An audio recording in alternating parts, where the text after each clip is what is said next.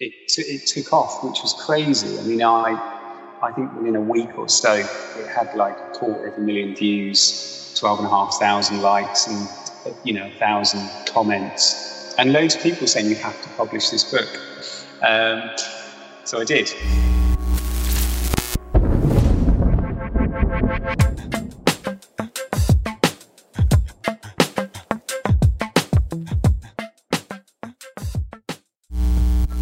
Hi and welcome to part 2 of Vic Lee's interview. This is episode 16. This interview is split into 2 parts because there's so much value in it. And episode 16, this one, is delving into how his videos kind of went a bit viral on LinkedIn, and how he managed to engage with his audience. If you'd like to go back to listen to his kind of origin story of how he came up with the idea of the Corona Diary, then go back to episode 15, which is a brilliant kind of background into what he does and his ways of thinking. Just as a little note, the sound on Vic's audio, there was a lot of traffic noise. It was a really hot day, so just please bear that in mind. Apologies for any inconsistencies in the sound. We've tried to take out some of that noise. And if you'd like to win a copy of the Corona Diary, Vic has sold out, but we have one that we are giving away, and you can find out how you can win that if you listen to episode 15. So yeah, let's get into the part 2 of Vic's interview.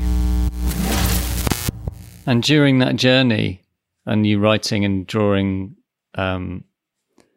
you were kind of documenting that side of it, weren't you? And you were doing it on your social channels, which are, I guess, your LinkedIn and Instagram.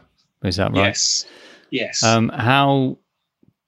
What sort of happened after the initial, so you had that kind of call out to the schools and the kids and everything, and then when you started to document it, what sort of happened, and did it sort of start to gain momentum?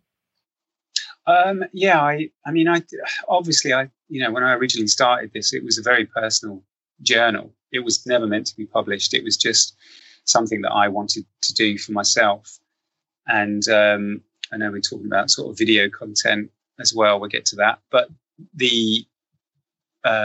I remember posting a video of me flicking through the first, I think, 6-7 pages on LinkedIn, just because I share work all the time. It's just quite nice to share stuff and get a few comments. And normally I'd get maybe 100 odd likes and stuff like that, and a few comments. So I put this post up. Just this is what I'm working on, Corona Diary. It's and a little explanation about what it's about and stuff, and it just sort of blew up. Really, it took off, which was crazy. I mean, I think within a week or so, I think the last time I saw, which was a few weeks ago, it had like 250,000 views. I think like 12,500 likes, and 1,000 comments. And loads of people saying you have to publish this book, which was like, wow, what? It's just a personal journey. It's me going to the theatre and eating crap food and making bread. Why would you want me to publish this, you weirdos? So I did, and I was inspired, I think, by this. My followers on social media, and also the people that they were then sharing it with. So it started going a little bit viral, really, and it was the power of people is amazing. That's brilliant that you say that you're inspired by the people kind of following you and commenting. That's quite that's a different side of social media, I think, that you don't see, or you don't think of maybe so much, being inspired by the people who are kind of encouraging you to follow things through. Yeah, I mean, why wouldn't you though? I mean, it's honestly, since the book has been released, the comments that I've got from all over the world, Australia, Hong Kong, India, USA, UK, the people are they're putting little, 3-paragraph reviews up on their site, and they are inspiring. I would never have done it without them. It's their belief and their support that made me do it. And it was a real, I guess, a difficult situation, because I just thought, it's great having people saying, like if you had like 800 people saying you've got to publish this, and then you publish it, and then they go, yeah, I was joking. And it was just, and you think, oh, right, now I'm left with like, thousands of copies of this bloody book, but it didn't work out like that. People were sharing, and then all of a sudden people were buying and then coming back and going, can we buy another 2? Can I buy another 4? Because my friends want it and I'm going to get stuff for Christmas. And it's crazy, the power, honestly. The social media, audiences of social media, I would say, are the new media. They're not like, I know we look at the news and newspapers and the atypical places to be successful, but in all honesty, social media, the people on your social media will make you successful. Yeah, no, we're kind of in some of us are of an age maybe where we're in that, bit in between, and some are thoroughly in kind of traditional media, and obviously some are completely social through and through. So it's like, yeah, it's an interesting time. This kind of last 20 years, isn't it? Just really. Just very quickly on the, you hit publish. How did you choose the stock and the finish for it? Because obviously it was, you're trying to replicate the original copy, and you want to give the printers a shout. Yeah, the printers are called Biddles Books. They're based in Norfolk, and Nigel and Teresa were my contacts there, they're amazing. So I would consider myself to be a craftsperson in what I do, because it's all hand illustrated, pen work, mural work. So it felt like a really important book as well. And I thought to myself, well, I could get it digitally printed. But that doesn't lend itself to the amount of work that I've put into it. Months and months of illustrating every day and reading the news and digesting everything, and searching through the news as well. So I got in contact with Biddles, who were amazing, and explained what I wanted to do. And Nigel and Teresa were sending me samples of book finishes, paper. They were recommending certain things, and obviously from a graphic design background, I knew what sort of finish I wanted, but it was always good to speak to the guys that were printing the book as well. So I wanted a really heavy paper for the inners, so that you wouldn't see the illustrations from both sides. It had to feel almost like my own sketchbook. So the paper is a Munken 150 GSM cream, which is pretty much exactly the same as my own sketchbook. And then the cover is a hardback with anti-scratch matte laminate, and then spot UV varnish on the front as well. So I laid everything, because obviously I'm one of life's grafters. So not only did I illustrate it, I also then designed it, laid it out, artworked it, did all the copy on it. Basically I'm a minor mini design agency in one person, because that's how I work really. If I think to myself, if somebody else can do it, then I can do it. And my plastering's not brilliant, by the way, but I'll give it a bloody go. So speaking to Biddles and discussing what I wanted, and they were more than they were brilliant. They were really good. So when the books first arrived, I definitely had trust issues. Like I'd rather do stuff myself than rely on somebody else, because a lot of the time they'll let you down. So for me to actually then send the book to somebody else to print, and then hopefully it was going to come back how I wanted, was a huge thing. I mean, I sleepless nights, my God, for about 3 weeks. But when the books arrived, yeah, mind blown. It was, yeah. There's actually a video of me opening the book boxes. I look a bit of a mess, but my girlfriend filmed me, and yeah, it was almost like all my Christmases at once. I was overjoyed. Amazing, unboxing your own book. Yes. Pretty cool. Yeah. I appreciate. I kind of often, buy a book just to have it, just to feel the weight of it and smell it, and then it just sits on my shelf for ages. Yeah. Yours hasn't done that, so good. So how many copies are we talking? Oh, so originally, I didn't know. I really didn't know how many to go for originally. So I did a pre-order page. So obviously I built the website, and I set up PayPal, and I set up a business account with Royal Mail. So did everything myself, and then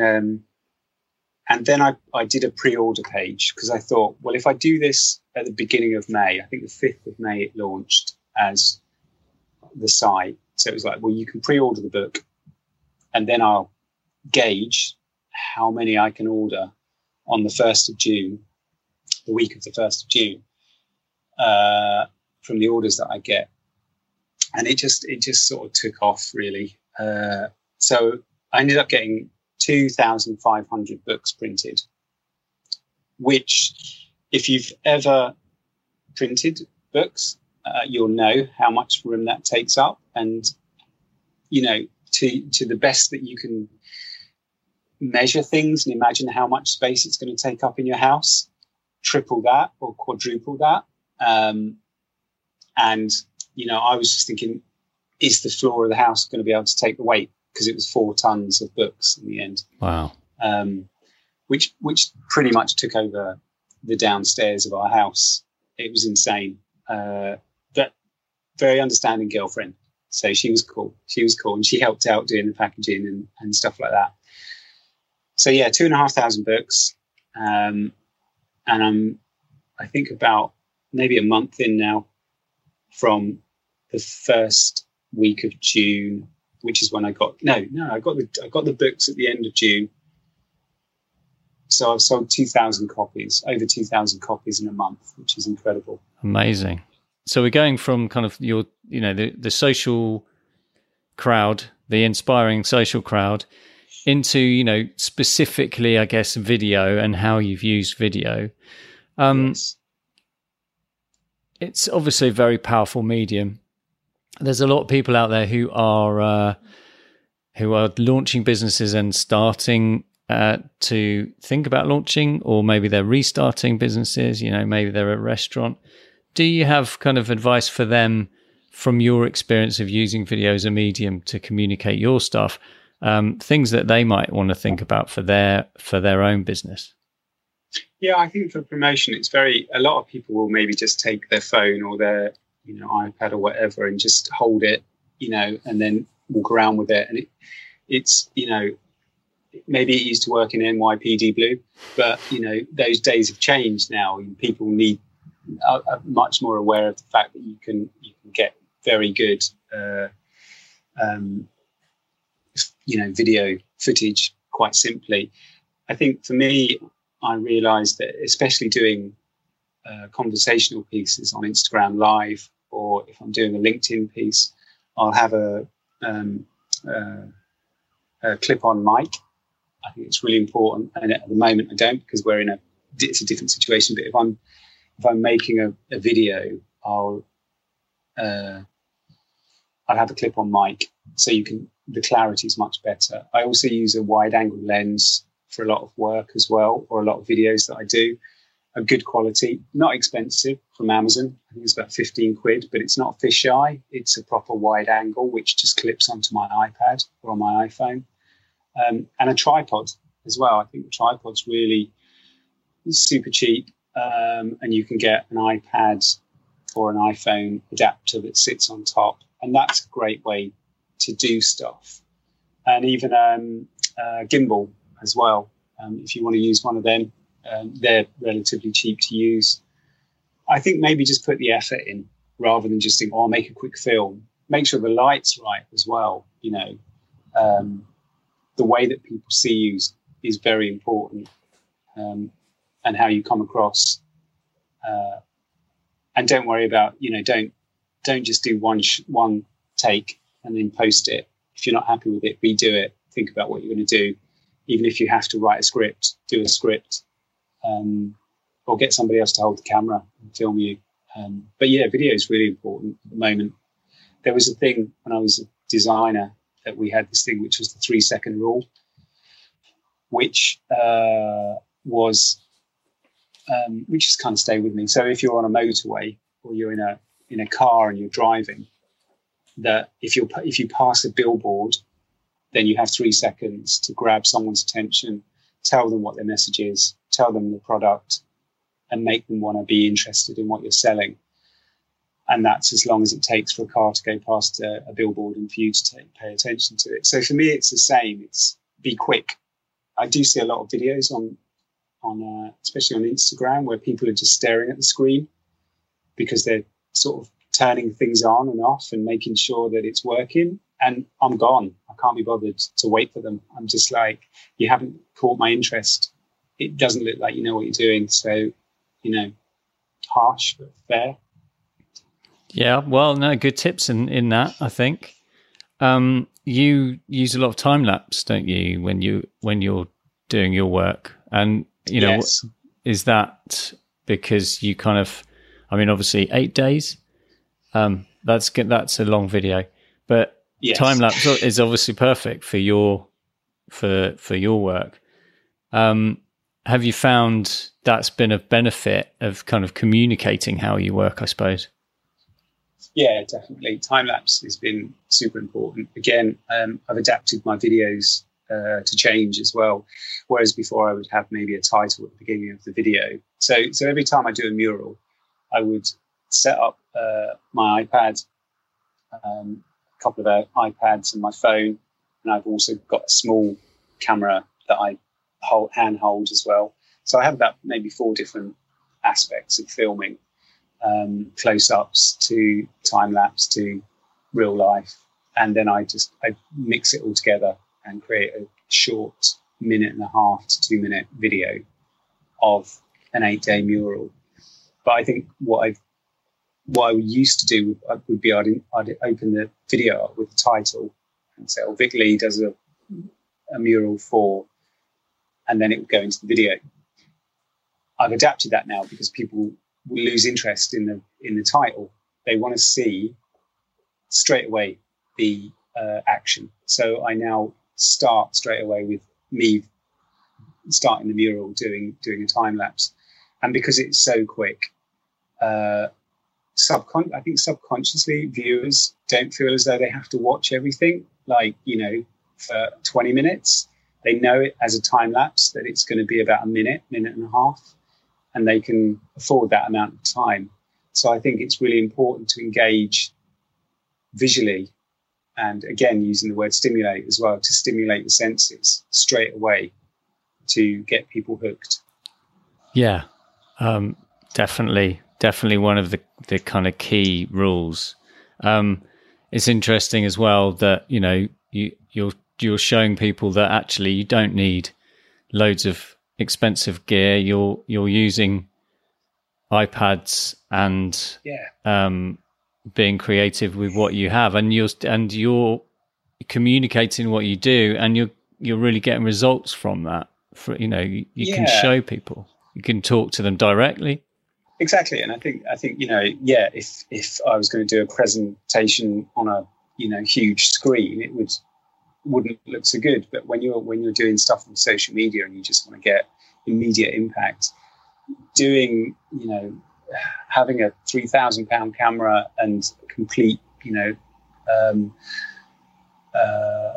sound equipment and everything else is going to be lost on 99% of people, and maybe the 1% of people that know what they're doing would go, that's really well shot.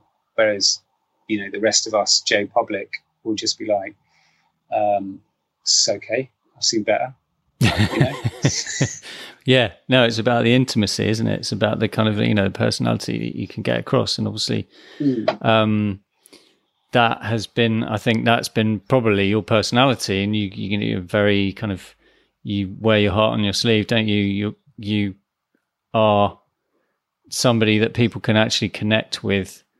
I think that's part of, that feels from my side, that was probably part of apart from your amazing work. If you were perhaps a different kind of person, might not resonate as much. No, I think that's true. Really, I mean, I don't really profess to the sort of bullshit attitude of artists, really. And I'm the way I've been brought up is very much, everyone.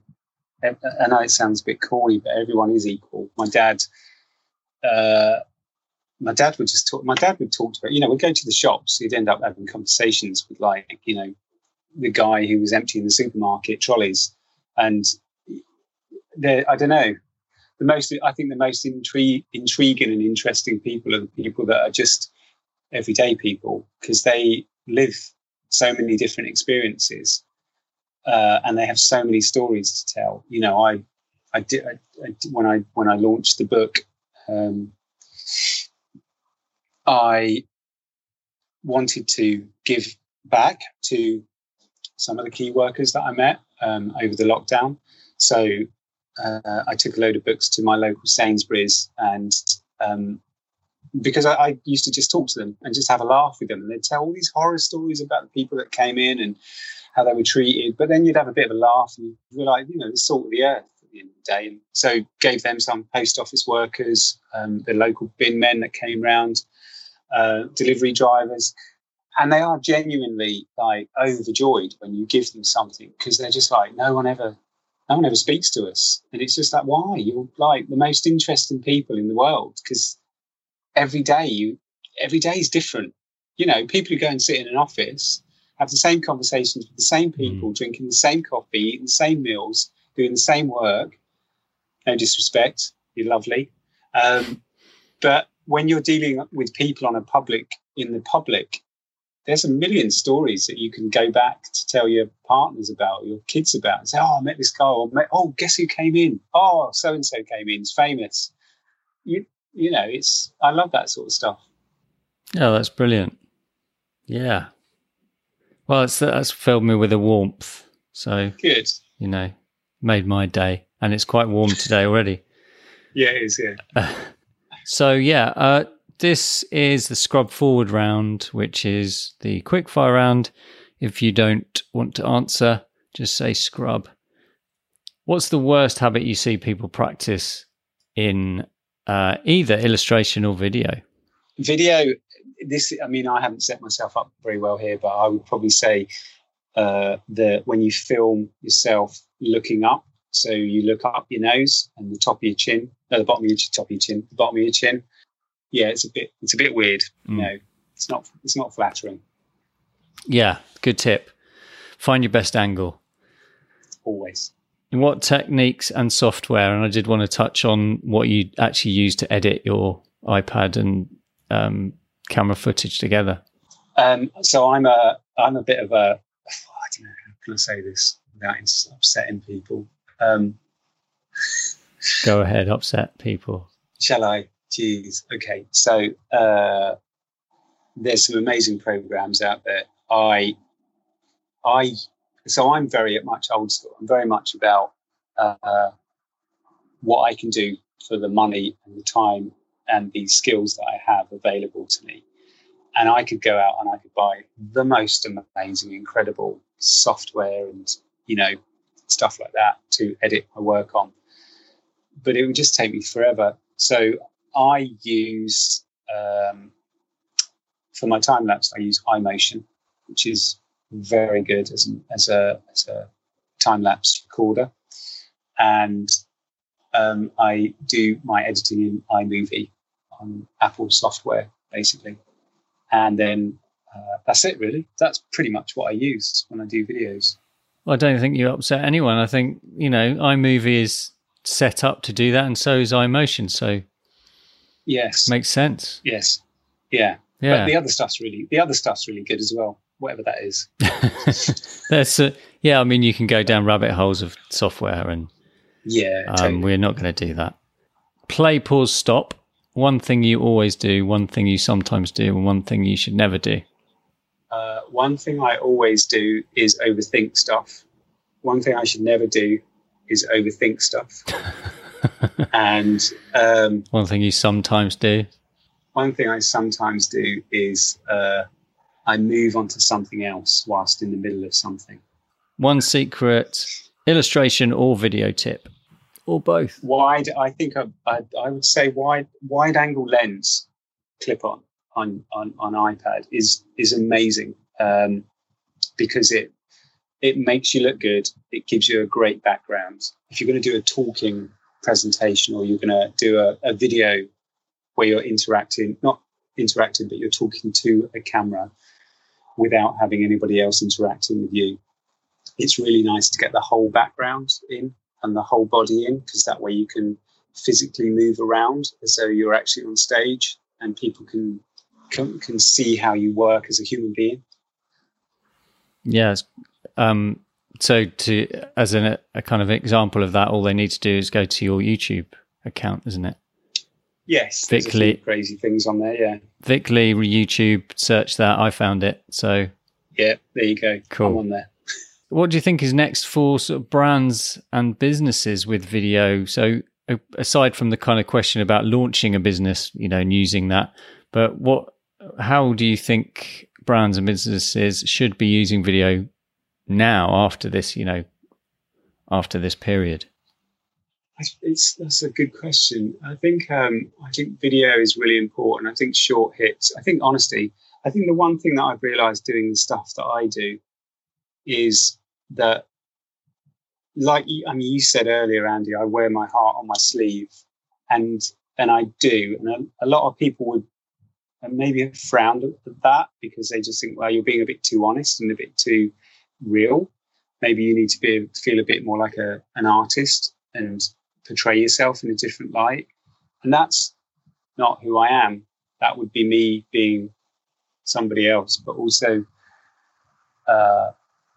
there's an element of bullshit there. And I think once you get rid of that, you like you said, you become more, you create a relationship with somebody through honesty. And we're lied to constantly on a daily basis by the government, by so many different people, by the media, that people just want to be talked to in an honest, straightforward way, and just cut out all the crap, basically. So I think if you want to really make a difference, stop bullshitting people. They've had enough of it. Be honest. Very good. So I think I was talking to somebody else and they said vulnerability, put more vulnerability, I think, is a strategy, put more vulnerability, honest vulnerability, make yourself more vulnerable as a business or a brand, I think. Yeah, I think so. I think it's really important to sort of tell people, at the end of the day, we've all, especially with the corona situation, that we've all been through the same thing. There's not, a country or the next city that haven't been affected by it. We've all been through it and we've all had the same experiences. And I think to relate to that is a really powerful thing. And also just